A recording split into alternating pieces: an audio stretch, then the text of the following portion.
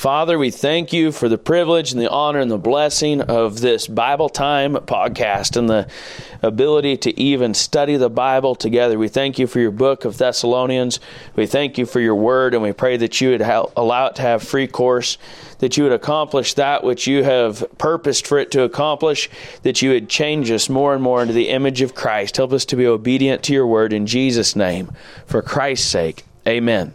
Welcome back to Bible Time, 1 Thessalonians 4:11. Now this verse is in direct association with the previous verse, being separated from the previous verse only by a semicolon. It says here, "And that ye study to be quiet and to do your own business and to work with your own hands as we commanded you." This is a good verse, a powerful verse, a needed verse.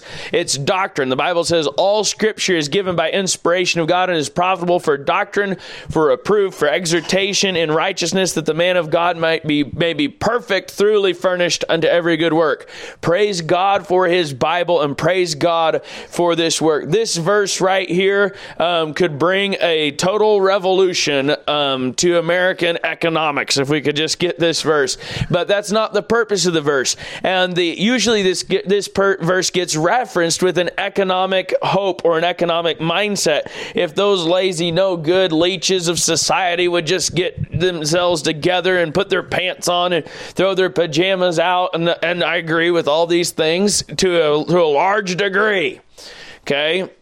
And I agree with these things. If they just throw out their pajamas and get to work and get off their government paycheck and do something with their own hands, this country would turn around overnight. Yeah, that's true economically, but we've got a bigger problem in this country than economics. The bigger problem is the problem of sin. And I want to look at this verse in its context today. The name of this podcast is Bible Time, and our purpose and our goal is to rightly divide the word of truth and let the Bible say what the Bible says the way the Bible says it, and let the Bible define the terms the Bible uses the Bible's way, so that at the end of these podcasts, at the end of every individual podcast, at the end of every chapter, at the end of every book, at the end of life for this preacher and the end of this podcast, that those who listen to it will be more acquainted with what the Bible actually says and better equipped to rightly divide the word of truth than they were before. That's our goal. I don't want to make followers of me. I want people to follow Christ, and the goal and the hope of this podcast is that you'll be able to follow Christ. So here we have this verse, "And that ye study to be quiet and to do your own business and to work with your own hands as we commanded you," and we find that it is directly linked by the punctuation to verse 10, "And indeed ye do it toward all the brethren which are in all Macedonia, but we beseech you, brethren, that ye increase more and more." And that's linked in its context and through that word "and" to verse 9 that says, "But as touching brotherly love, ye need not that I write unto you, for ye yourselves are taught of God to love one another." And that's linked by that little word "but" to all those previous reproofs and exhortations given in the preceding verses. So we find that this verse 11, that ye study to be quiet and to do your own business and to work with your own hands as we commanded you, is given by God in direct context as a practical preventative measure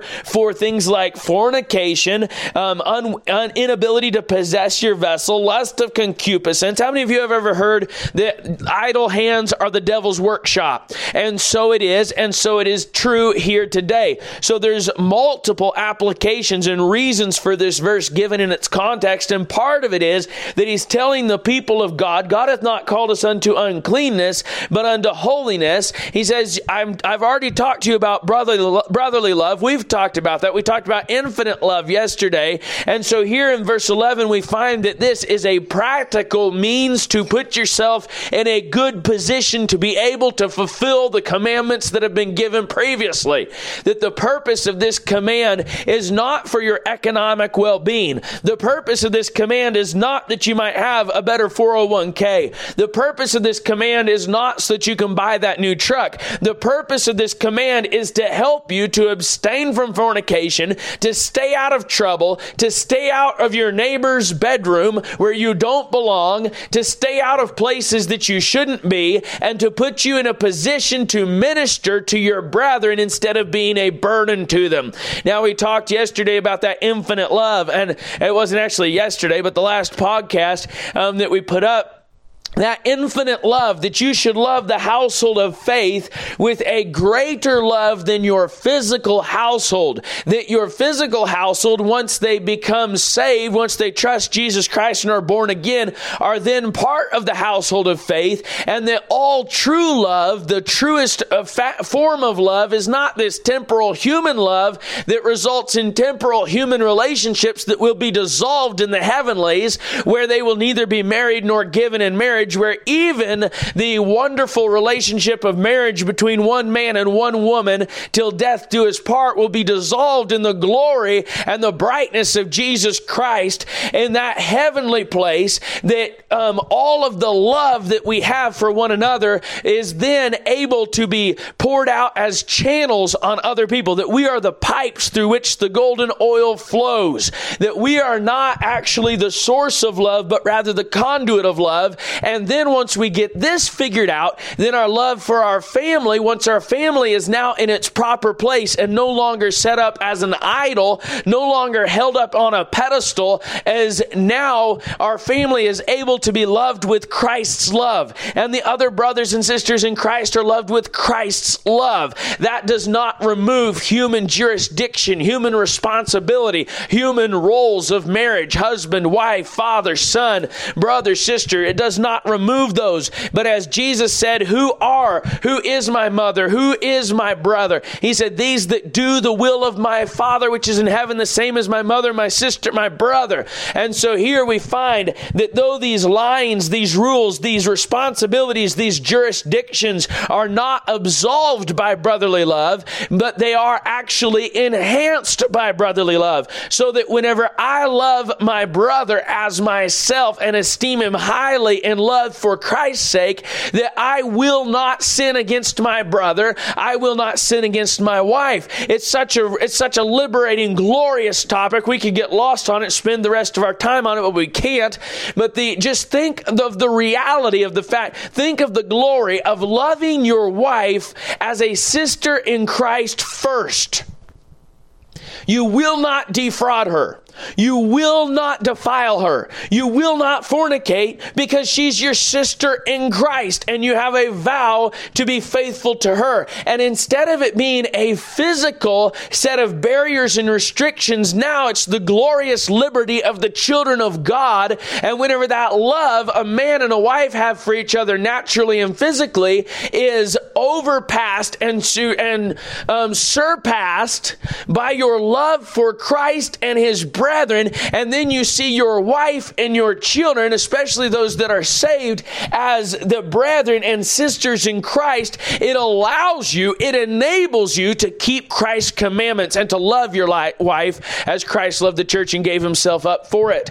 But again, that does not remove the practical responsibilities that go with marriage, such as providing for your family. And here in verse 11, he says, and that ye study to be quiet and do your own business and to work with your own hands as we commanded you. So these practical realities of life are brought back into the discussion just as fast as we reached up into the heavenlies with infinite love, as he said that ye are taught of God to love one another, and indeed ye do it toward all the brethren which are in all Macedonia. But we beseech you, brethren, that ye increase more and more. He didn't say increase in finances, increase in your bank account. He said increase in love more and more, denoting infinite love that He's calling us to. And then He immediately brings us back to earth, back to stark gray reality with this injunction that ye study to be quiet and to do your own business and to work with your own hands as we commanded you.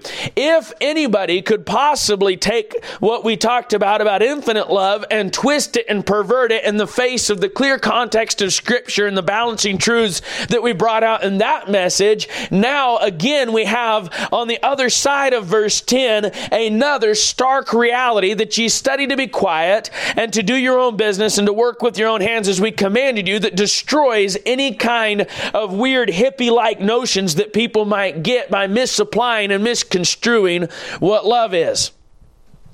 So here we have this study to be quiet. All Scripture, like any other Scripture, this Scripture must align with all other Scriptures. Go to James chapter 1 and let's take a look at this concept of studying to be quiet. How can being quiet be loving to your brethren? Some of you out there know full well. Others of you think that's a total mystery because you think every time you open your mouth it's an expression of pure love. And anyway, Lord help us. James chapter 1. James chapter 1 and verse 19. Wherefore, my beloved brethren, let every man be swift to hear, slow to speak, slow to wrath.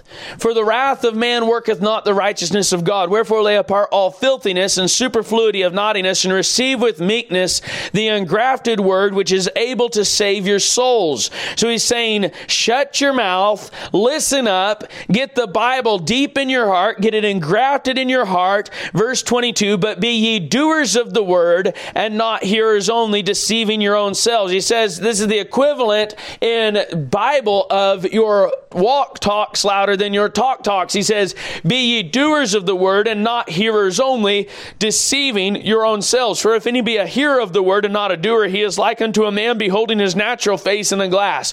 For he beholdeth himself and goeth his way, and straightway forgetteth what manner of man he was. But whoso looketh into the perfect law of liberty and continueth therein, he being not a forgetful hearer, but a doer of the work, this man shall be blessed in his deed. If any man among you seem to be religious and bridleth not his tongue, but deceiveth his own heart, this man's religion is vain. Now, this is a really tough verse on preachers.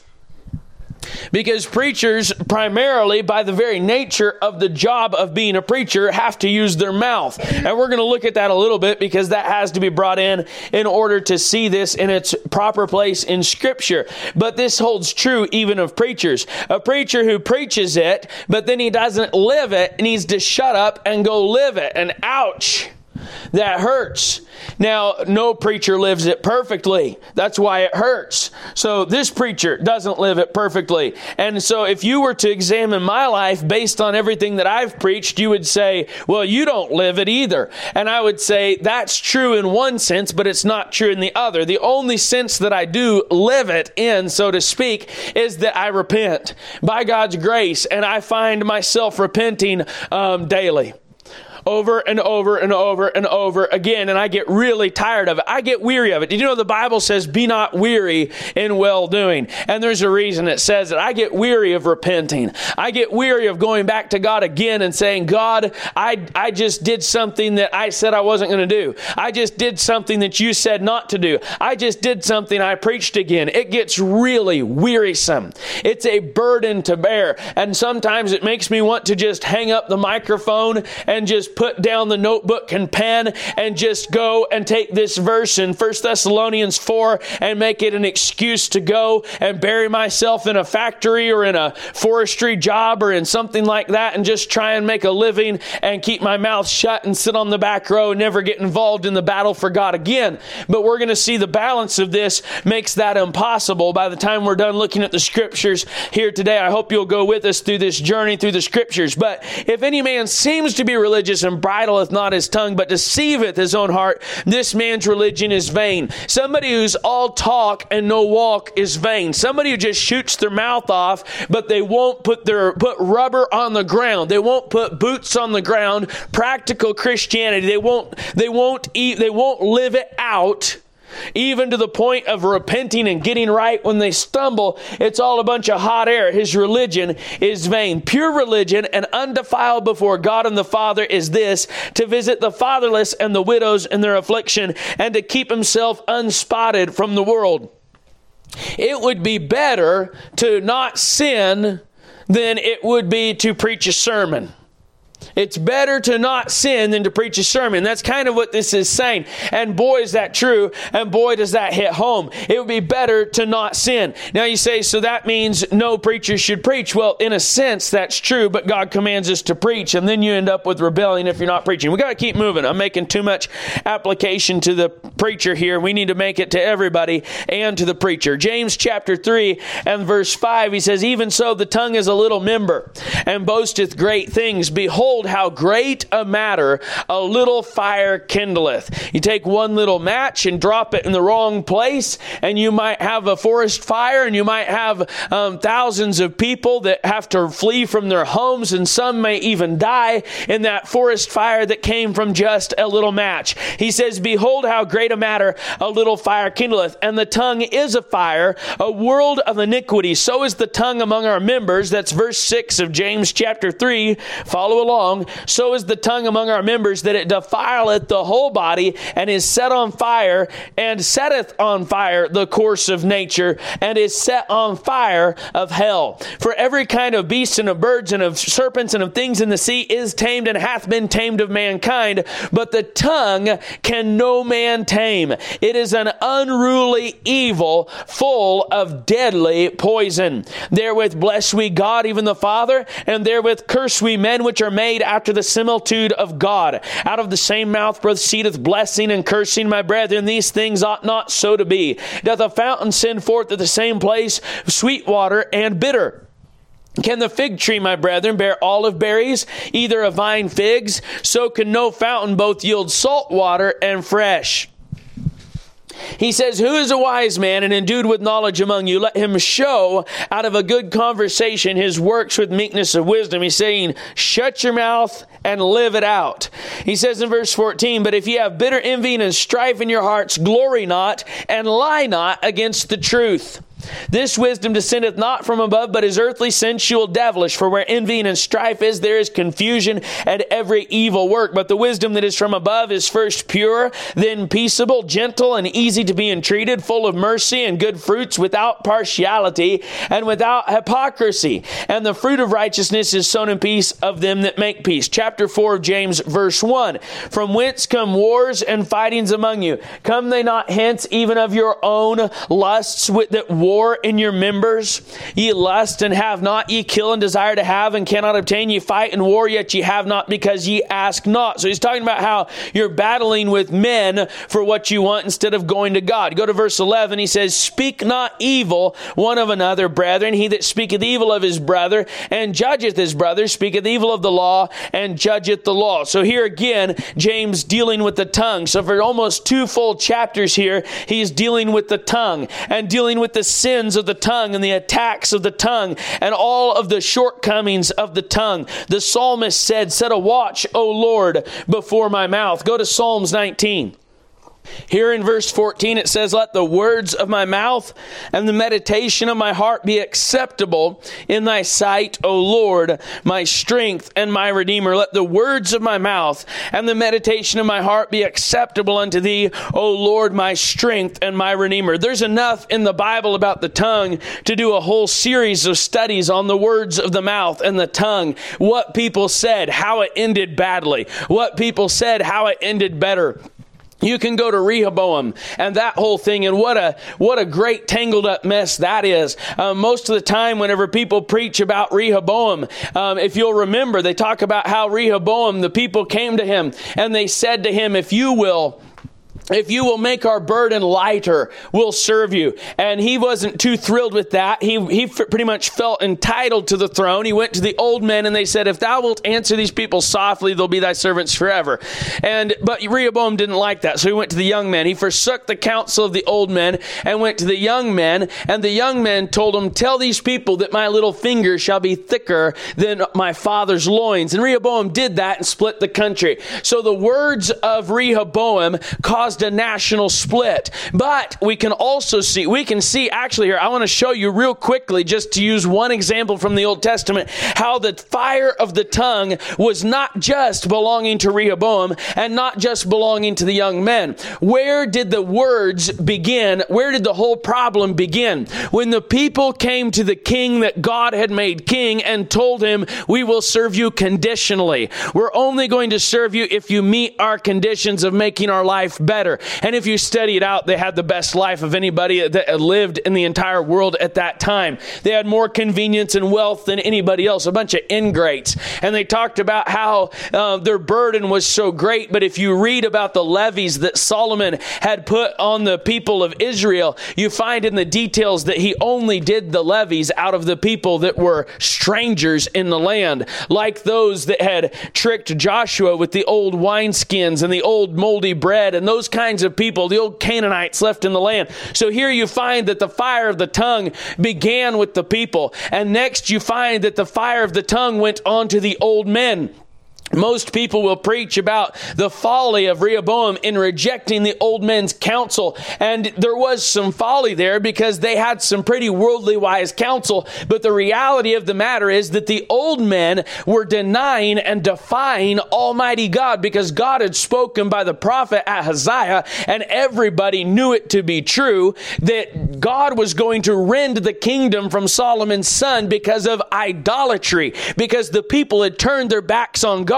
And instead of those old men saying, Rehoboam, you need to fall on your face. You need to cry out to God for mercy. You need to call the nation to repentance and fasting and sackcloth, because this is the judgment of Almighty God, because we have forsaken his ways. And instead of repenting and instead of turning God back, Rehoboam back to the words of God, they turned him to the foolish wisdom of this world. Would it have worked? No, it wouldn't have worked. Why? It seems like it would have worked. It wouldn't have worked. He might have been able to secure peace for a little while, but it would not have lasted because they had offended Almighty God. And a lot of people tend to overlook that in that story for some reason that I don't really know, but we usually just jump over that. So the fire began in the words of the men that came and challenged Rehoboam. The fire of the tongue continued in the words of the old men who rejected and defied the counsel of God and tried to give Rehoboam counsel to sidestep repentance and getting back to God. And then the fire continued in the young men's counsel. My little finger will be thicker than my father's loins. And then the fire continued in Rehoboam's speech to those men. And after all that was said and done, the nation was split. So we see then that God's word was the only word worth speaking, and that every single one of the people involved in that entire national split was wrong. Every single group was speaking in defiance to God. The tongue is a little matter and boasteth of great things. Behold how great a matter a little fire kindleth. So this matter of the tongue could be studied for the rest of our time and for the rest of the week and probably the rest of the year and probably much longer than that. The Bible says in Proverbs, a fool uttereth all his mind. Go over there to Proverbs. That's in Proverbs 29. You go ahead and go to Proverbs 13. In Proverbs 29 it says, a fool uttereth all his mind, but a wise man keepeth it in until afterwards. Proverbs 13:13, he that keepeth his mouth keepeth his life, but he that openeth wide his lips shall have destruction. You say, we're going to get around to this, how it applies to preachers. Proverbs 31, let's look at it real quick. You say, well, this verse doesn't apply to preachers. Sure it does. The preacher that opens wide his lips shall have destruction too. It's just called persecution. You see, sometimes you open wide your lips and you get destruction for a good cause. Sometimes you get destruction for a bad cause. But in general, if you open your mouth, you're going to get slapped on the mouth. That's how this world works. You shoot your mouth off, you get smacked in the mouth. It's going to come. If you're a preacher of righteousness, at least you'll be persecuted for righteousness' sake, but you're going to get persecuted. It comes with the territory. So just get this and get it down today. Get it down. Study to be quiet and do your own business. Listen, if you can be quiet, go to church, raise your family, work an honest job, take home your paycheck. If you can do that, read your Bible to your family, be a witness to those around you, support the pastor, take care of the missionary, pray for those that need prayer. If you can do it, do it. Not everybody is called to be a preacher. Proverbs 31 verse 8 says, "Open thy mouth for the dumb and the cause of all such as are appointed to destruction." Verse 9, "Open thy mouth, judge righteously, and plead the cause of the poor and needy." So there's a time to open your mouth, and there's a time to shut your mouth. There's a time to be quiet, and there's a time to be loud. There's a time to cry aloud and declare in Zion her sins, and there's a time to whisper. There is a time for everything under the sun. Amos chapter 3 and verse 7.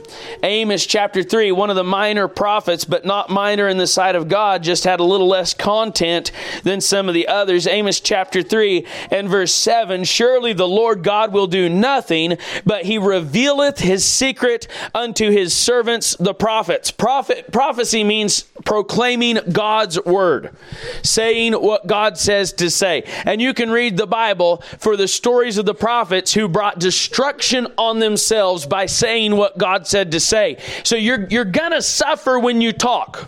It happens. The people with the most peaceful lives are the ones that manage to say the least. That's just the reality of life. You're not going to get away from that law. It is a law. It's how life works. Charles Haddon Spurgeon, they call him the Prince of Preachers. He was reviled in the newspapers every week. Everybody had to pick his sermons apart. They say that Charles Spurgeon would get all of the local papers every Monday morning, go in his study, and read every article about his sermons and sit there with his head in his hands, moaning and crying out to God, and be depressed enough to want to die for the next 3 days. I don't know why he kept reading the papers. It was like his besetting sin. I don't know why he did it. But even Charles Spurgeon was getting smacked in the mouth every time he opened it. And that's the way this life works. And that's why it says here in 1 Thessalonians, study to be quiet at the start of this. If you open your mouth, be prepared for what's going to happen. And listen, I was going to say this later. I need to go ahead and say it now. Remember the context. Thessalonians is written to a fledgling baby Christian church. That Paul wants to perfect some things according to their faith. There's a difference between a baby who's desiring the sincere milk of the word that they may grow thereby, and a soldier who's used to eating steak and potatoes for dinner and who's in the battle and has to lift loud his voice and cry. You've got to keep things in their context and keep things straight. There's a time to be quiet and let the preacher preach and just back him up quietly. And there's a time whenever you come of age and God calls you into the service to cry aloud and declare the sins of Zion openly in Zion and take what you get for it. You're going to get your comeuppance. Who remembers that guy, Micaiah, whatever you call him there? And pronunciations are a whole nother topic. Nobody really knows, not even the Hebrew Greek scholars. They just guess. And they guess based on the guesses of other people. Call him Micaiah, whatever. It doesn't matter. Just do your best and move on. But you'll remember Jehoshaphat and Ahab were discussing going up to battle. I believe it was against Ramoth Gilead, against Ben-Hadad, the king of Syria. And Jehoshaphat says, "Is there not here a prophet of the Lord besides, that we may inquire of him?" And then Ahab says, "Yeah, this guy Micaiah, but I hate him because he never says anything good about me." And they bring that guy in. And here comes the preacher. And on his way in, the emissary that went to get him, the servant of the king, says, "Listen, all the prophets are prophesying good things, smooth things, good things about you. Make sure you sound like those guys." Micaiah says, "Listen, I'm going to say what God tells me to say." And he gets up there. Ahab asks him the question, and he says, "Yeah, you're going to win. Go get him, buddy." And Ahab says, "Micaiah, how many times do I have to adjure you to tell me only what God said?" And Micaiah said, "I saw all Israel like sheep scattered on the hills of Samaria without a shepherd." And then Ahab says, see, Jehoshaphat, he always says bad things about me. And Micaiah cut loose and he preached a humdinger of a message.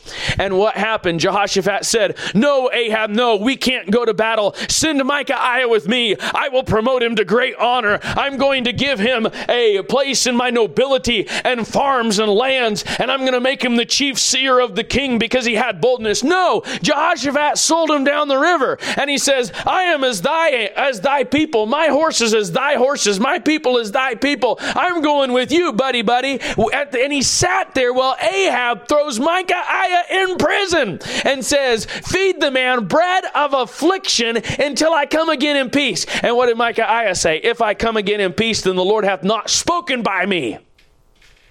And he went to jail for preaching. I'm telling you, open your mouth, you're going to get it smacked. That's life. When you speak for God, expect persecution. But now we get to Amos. Surely the Lord will do nothing, but he revealeth his secret unto his servants, the prophets. Verse 8, the lion. Verse 8, the lion hath roared, who will not fear? The Lord God hath spoken, who can but prophesy? Hallelujah. There's a time to open your mouth. Go to Jeremiah, I believe chapter 18, quickly. Jeremiah, chapter 18. Let's look at old Jeremiah, the unwilling preacher. You see, Jeremiah's problem was he knew this. He wanted the quiet, peaceable life, and he didn't get it. God called him to be a preacher. Jeremiah 18 and verse 18. Then said they, come and let us devise devices against Jeremiah, for the law shall not perish from the priest, nor counsel from the wise, nor the word from the prophet. Come and let us smite him with the tongue, and let us not give heed to any of his words. Jeremiah turns to God, give heed to me, O Lord, and hearken to the voice of them that contend with me. Shall evil be recompensed for good? For they have digged a pit for my soul. Remember that I stood before thee to speak good for them and to turn away thy wrath from them. You can go on and read the rest of that later. Chapter 20 and verse 7, Jeremiah gets sick of it. And it says, O Lord, thou hast deceived me, and I was deceived. Thou art stronger than I, and hast prevailed. I am in derision daily. Every one mocketh me. For since I spake, there it is. For since I spake, I cried violence and spoil, because the word of the Lord was made a reproach unto me, and a derision daily. Then I said, I will not make mention of him, nor speak any more in his name. But his word was in mine heart as a burning fire, shut up in my bones, and I was weary with forbearing, and I could not stay. Hallelujah. Got to read verse 11. But the Lord is with me as a mighty, terrible one. Therefore my persecutors shall stumble, and they shall not prevail. They shall be greatly ashamed, for they shall not prosper. Their everlasting confusion shall never be forgotten. If you open your mouth for God, you will be in the middle of the battle as fast as you start speaking. And it won't let up. Don't expect it to. If you are enlisted by God in his service, thank him, praise him, put your armor on, and get ready to take some right in the mouth, because that's what the devil's going to do to you. Thank God, not everyone is called to be a preacher, and not everyone is. This whole thing, fundamentalism has really hurt itself. Fundamentalism is a good thing. It means you believe the basic raw realities of the Bible just as it says, and you're not going to twist them or pervert them. That's the idea. That's a good thing. But where fundamentalism has gone wrong is in trying to make everybody a preacher. Not everybody's a preacher. You got to have fire in your bones to keep on preaching if you're preaching the truth. Otherwise, there's two things going to happen. Either you're going to compromise and start speaking smooth things so that you stop being destroyed by man, all the while preparing your destruction from God. Because listen, you're going to get hit if you open your mouth. These preachers that are prophesying smooth things, their destruction is going to come from God. The preachers that preach God's word, they get it from the nasty world, the flesh, and the devil. But these that preach smooth things, they're going to get it from God. And two things will happen if you're not a preacher and try and pretend to be a preacher. Either you're going to turn into a false prophet so that you can please men rather than God, or you're going to get smacked in the face enough times you're going to quit. And you're going to throw in the towel and say, I've had enough. And you're going to quit the ministry. By the way, that's a better option. The Bible says here, study to be quiet. That's what it says. Study to be quiet and do your own business. You patently disobeyed by preachers. You can laugh there. That text is not in general obeyed by preachers. And it cannot be as it's given. But in the context, it is given to babes in Christ. By the way, the Apostle Paul himself didn't obey his own instructions in that vein. And what did he get called? We'll look at that in just a second. We're going to get there. This is good stuff. I'm enjoying it if nobody else is. If you can live a quiet, peaceable, and godly life, in all quiet, peaceable life in all godliness and honesty, just praying and raising your children, having plenty to give them that are in need, do it. It is good and acceptable in the sight of God. That's not the purpose of this verse. And this is why we're getting into all this. We need to rightly divide the word of truth. This is not telling us to not have preachers or preaching. This is not telling us to not have ministry work. But what this injunction is against busybodies, troublemakers, rabble-rousers, tattlers, and gossips. 1 Timothy 5:13, he's talking about widows in the context of this passage, and he says that he would have the younger widows to marry. He says in verse 13, and withal they learn to be idle, wandering about from house to house, and not only idle, but tattlers also, and busybodies, speaking things which they ought not, running their mouths, speaking things which they ought not. Oh, that old phone, that old cell phone. Such a tangled spider's web it is. Facebook, chat rooms, all this stuff. We've got all these people on here. Gossip, running their mouths all day long. You're gonna bring destruction. God says study to be quiet and to do your own business and to work with your own hands. What's his solution for the woman? It's going to be the tattler and the idle, the busybody, speaking things they ought not. He says, I will therefore that the younger women marry, bear children, guide the house, give none occasion to the adversary to speak reproachfully. This brings us to the reality in the Bible. Pay attention. The reality in the Bible of good, better, and best. All three are in the Bible. There's a saying that good is often the enemy of best, and that is true. But good is a whole lot better than bad. And that is also true. Now, right here, those of you with the motivational gift of prophet are about to pull your hair out because everything is either all the way best or all the way worst in your estimation. But just hang on there and we'll look at it. Paul said of marriage, he said, I would that all men were as I. I would that all men were as I. But he said that he speaks this of permission that let every man have his own wife to avoid fornication. So he says the good of marriage is better than the bad of fornication, but the best is that you be single if you can contain. If you have the spiritual fortitude and the strength to be on fire for God 24/7, 7 days a week, 24 hours a day, with no distractions, serving God night and day. If you can do it, he says do it because it's better. In fact, he says it's best, but it's good to marry. Now, in our culture, marriage is the best, and they put marriage up as the highest thing. Well, Paul then goes on to tell the married people, the time hath come for they that have wives to be as though they had not. Not that you neglect your family in the biblical sense, although it will be called neglect by our modern Christianity, that is a perversion and a filthy twisting of Scripture.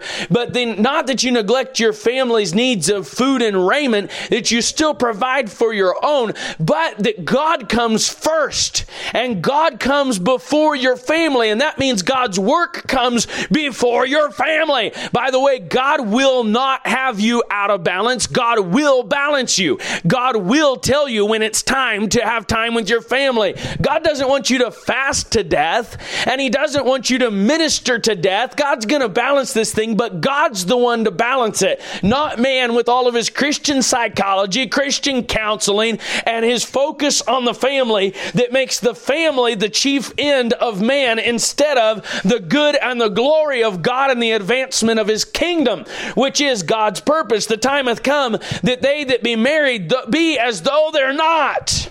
That Christ be first and foremost. So there is a good, there is a better, and there is a best. And here in 1 Thessalonians 4:11, we're getting a good that's being commanded for the best of loving one another more and more. He's saying, get in this position so that you can make the play. You know, if you play sports, if you're playing soccer and they cross the ball, it's in the middle of a heated battle. You're down to injury time and they cross the ball, and you were standing at half court and you're the striker and you didn't run for the goal, then that ball is going to bounce across the field and you will not be able to kick it in the goal no matter how good you are. You've got to be in the right spot. If you're the power forward, if you're the center in the basketball team, and you're sitting at the three-point line because you want your shot at glory with the big three-pointer, and you don't go down low, and somebody shoots a brick, and the ball goes up in the air, and everybody jumps for it, you are not going to rebound it. You will miss the play. It doesn't matter if you're 7 foot 10 inches tall and 450 pounds of sheer muscle. You're not going to get the ball if you're not in the right spot. And this passage here in 1 Thessalonians 4:11 is telling you, get in the right spot. Learn to shut your mouth. Learn to be quiet. Learn to do your own business so you're not a burden on everybody around you. Work with your own hands so you have to give. And what is the purpose for it in its context? He's going to tell us the purpose verbatim in the next verse. We'll look at that in more detail tomorrow. But in the meantime, if we look at the context previously, the purpose of this is so that you can abound more and more in love. This is not an argument against ministry or against the service of God, but rather a position to be in order to launch you into further usefulness for God. Get in this position. Study to be quiet, do your own business, work with your own hands as we have commanded you. I hope this is making sense.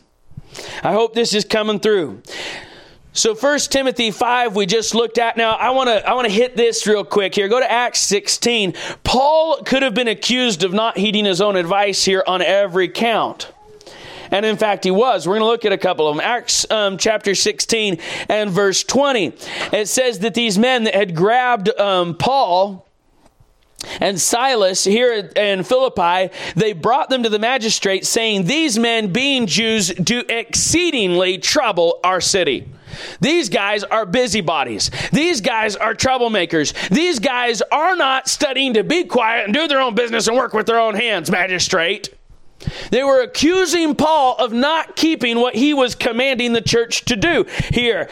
And look what they said here. They teach customs which are not lawful for us to receive. Go to Acts chapter 17. There's a whole bunch more, but we're not going to stay here very long. Acts 17 verse 18. This is a really good one. Then certain philosophers of the Epicureans and of the Stoics encountered him, and some said, what will this babbler say? They called him a babbler.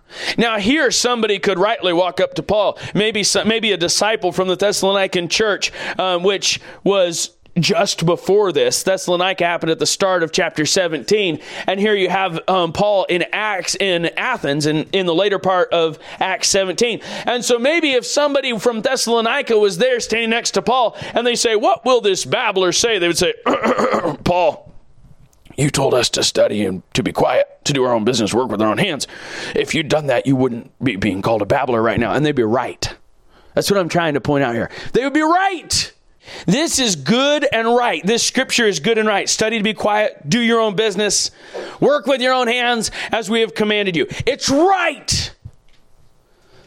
But sometimes there's something that's even better And sometimes that better is taking the banner of the cross and carrying the banner of the cross. Didn't Peter say, if you suffer for your own sake, it's not worth anything?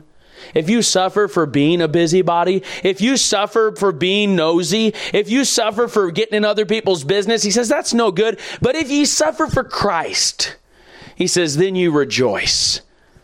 And this is the thing. One comes before the other. It's not that the one excludes the other, but that the one comes before the other. Until you learn to be quiet and do your own business and work with your own hands and give to those that are in need, you're not qualified to go on and do the next. And there will be a mixture. When that young lady that's running around getting in everybody's business and she's a gossip, goes out to share the gospel, it's mixed. It's mixed. It's mixed with the gossiping. It's mixed with the busybody. Shut up, work hard, give to those in need, back up the preacher, do your own business.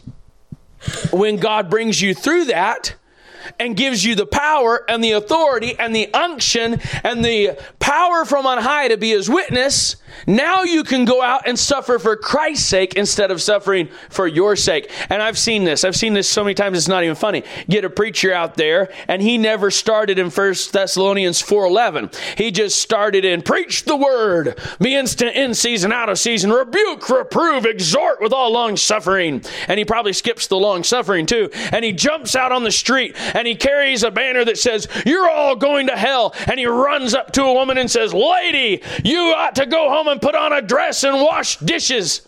What has that got to do with the gospel? Nothing. And then they start yelling at him and cursing him and defaming him, and they get the police involved, and then they have a whole civil action suit. Was he on city property? What part of city property? How loud was his speaker? Did he violate a city ordinance? And there's all this back and forth, and he says, I'm suffering for Christ. No, you're not. You're suffering as a busybody. Because you're running around minding other people's business. Somebody else's wife, it's none of your business whether she's wearing a skirt and washing dishes. Mind your own business. Preach the gospel. Lord help me stay on track. D.L. Moody he had this thing God had burned on his heart not to let a day go by without talking to somebody about the Lord Jesus Christ. Don't just make flippant vows, by the way. God will hold you to a vow. And then whenever you break it, you're in trouble with God. Don't just make flippant vows. D.L. Moody went to bed, couldn't go to sleep, and he's laying there staring at the ceiling, tired but not able to sleep, wondering why he couldn't sleep. And suddenly he remembered he hadn't actually talked to anybody about their soul that whole day. He'd been so busy with logistics. And he laid there. It was rainy. It had been raining hard, I guess, and now it was still raining outside. And it was the middle of the night. It was almost midnight, and there's nobody on the streets. And he lay there saying, Lord, I'm sorry. I blew it. I missed it. It was almost midnight, about 11:30.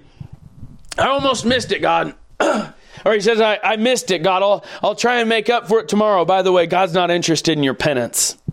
Don't play penance games with God.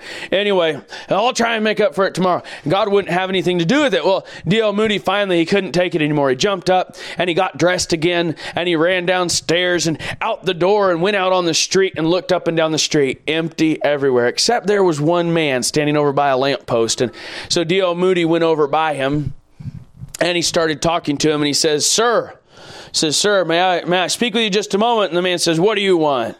Something to that effect. And D.L. Moody said, if you die, where will you go? And just gave him the gospel D.L. Moody style. I don't know exactly how that would come out, but he started telling him about Jesus. And the man said, mind your own business. There's that false twisting of the scripture right there. Mind your own business. D.L. Moody looked at the man and he said, Sir, I'm D.L. Moody. This is my business, and it's my only business. Where are you going when you die? And the man stared at him and started talking to him and came to Christ and was born again by the power of God just a short while later, and then confessed to D.L. Moody that he was leaning against the lighthouse waiting on a cab to take him to the bridge so he could jump off the bridge and die and end his life. There's a time to open your mouth.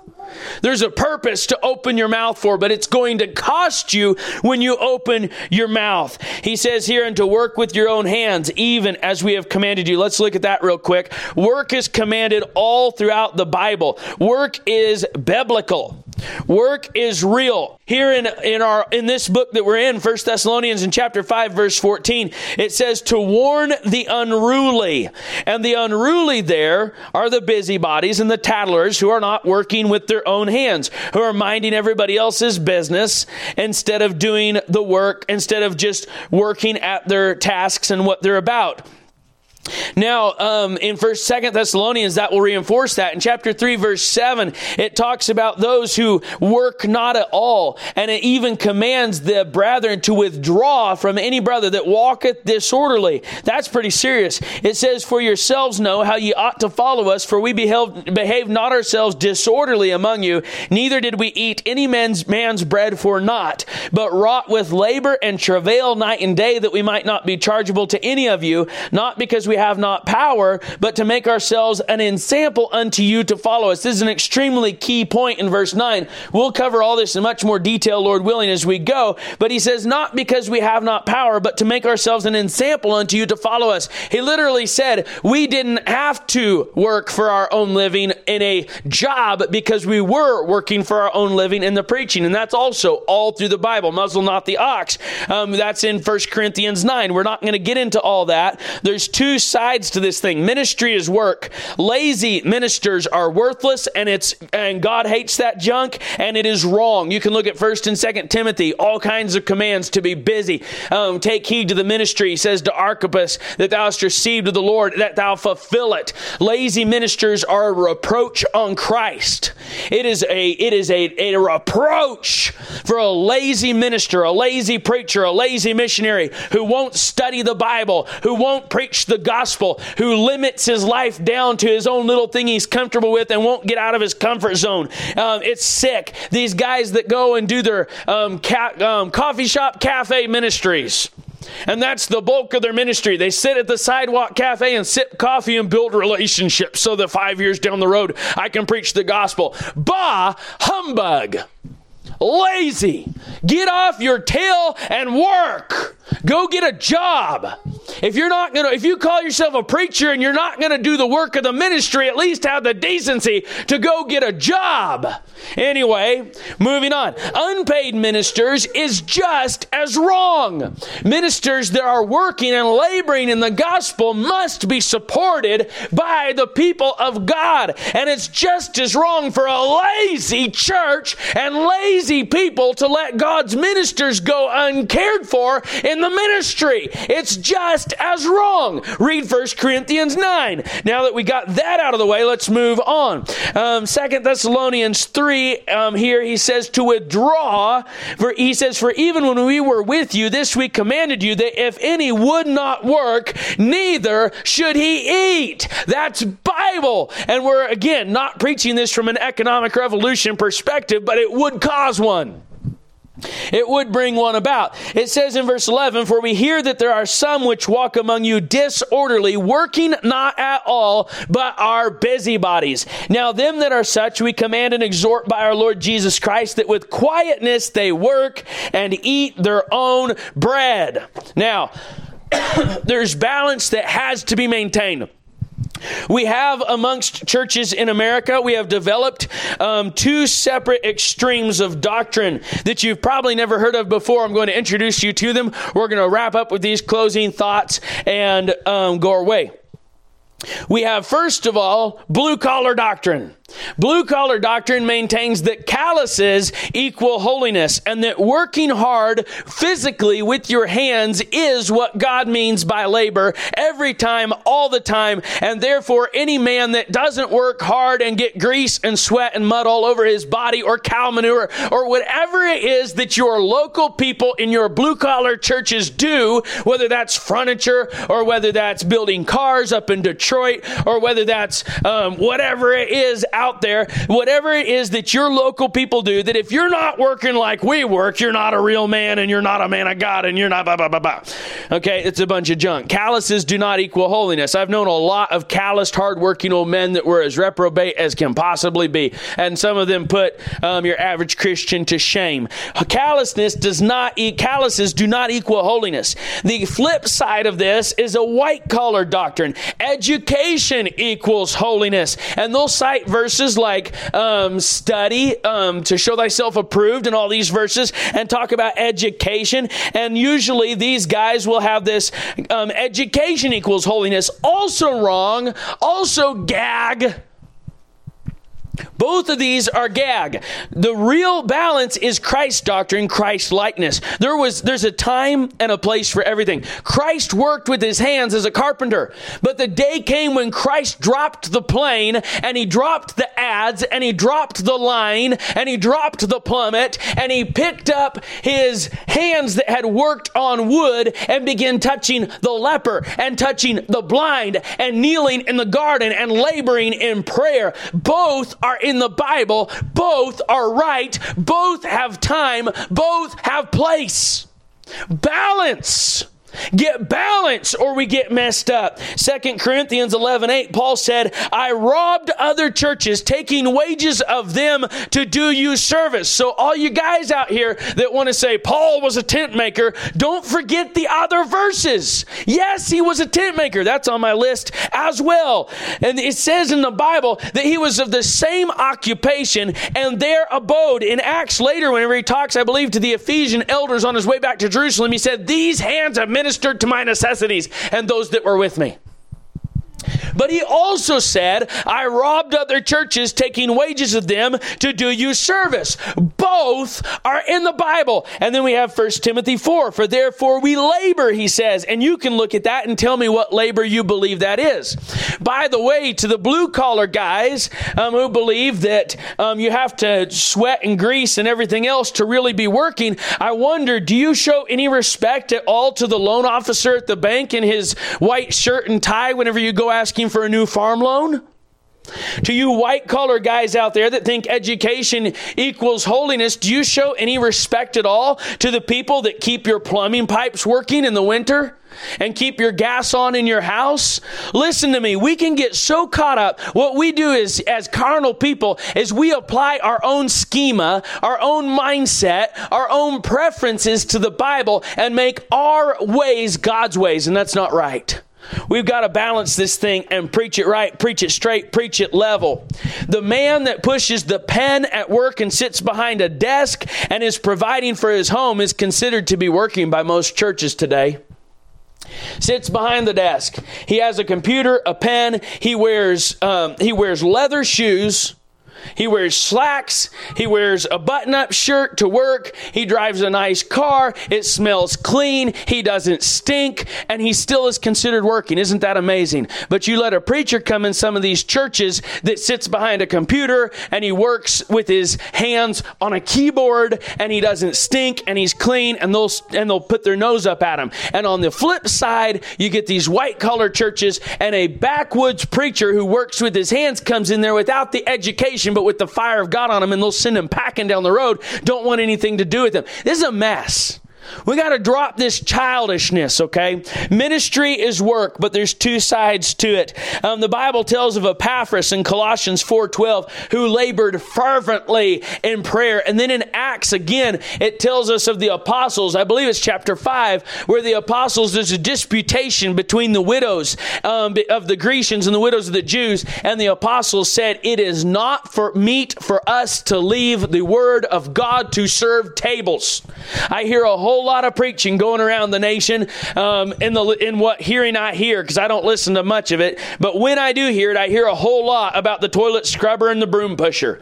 And they're always saying, and it's always interesting, it's usually the preacher who isn't doing the toilet scrubbing or the broom pushing that's lauding and upholding that as the highest ministry.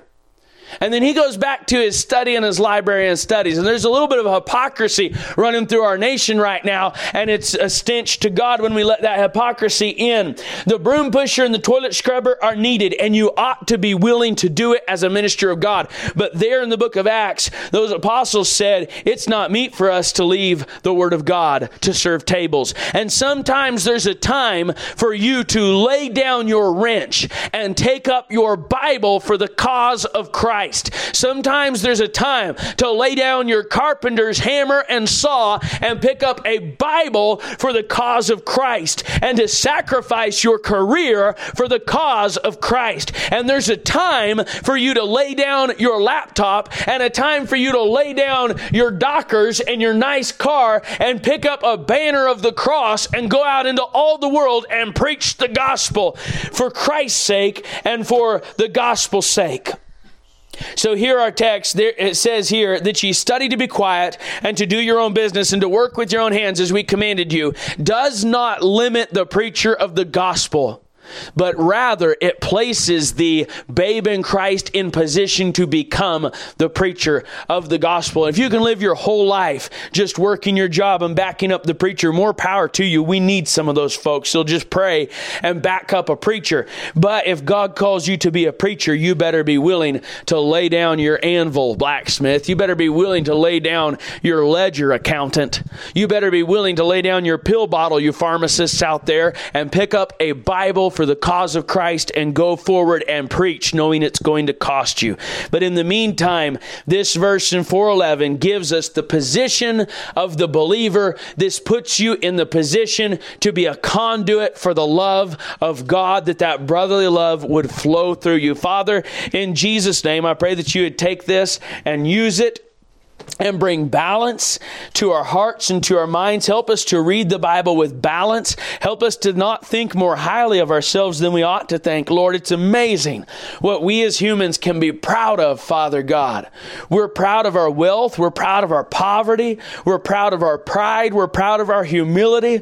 Lord, we're proud of absolutely everything. We're proud of our slacks and our suit coats and our ties, and we're proud of our brogans and overalls and corduroys. Help us, Lord. Help us to study to be quiet, to do our own business, to work with our own hands as has been commanded us, Lord God. And I pray, Lord, that you'd also help us, Lord, that to carry the gospel, Lord, into all the world and make whatever sacrifices are necessary to do so. We thank you for this great gospel for which it is worth it, Lord, to suffer persecution. In Jesus' name, amen.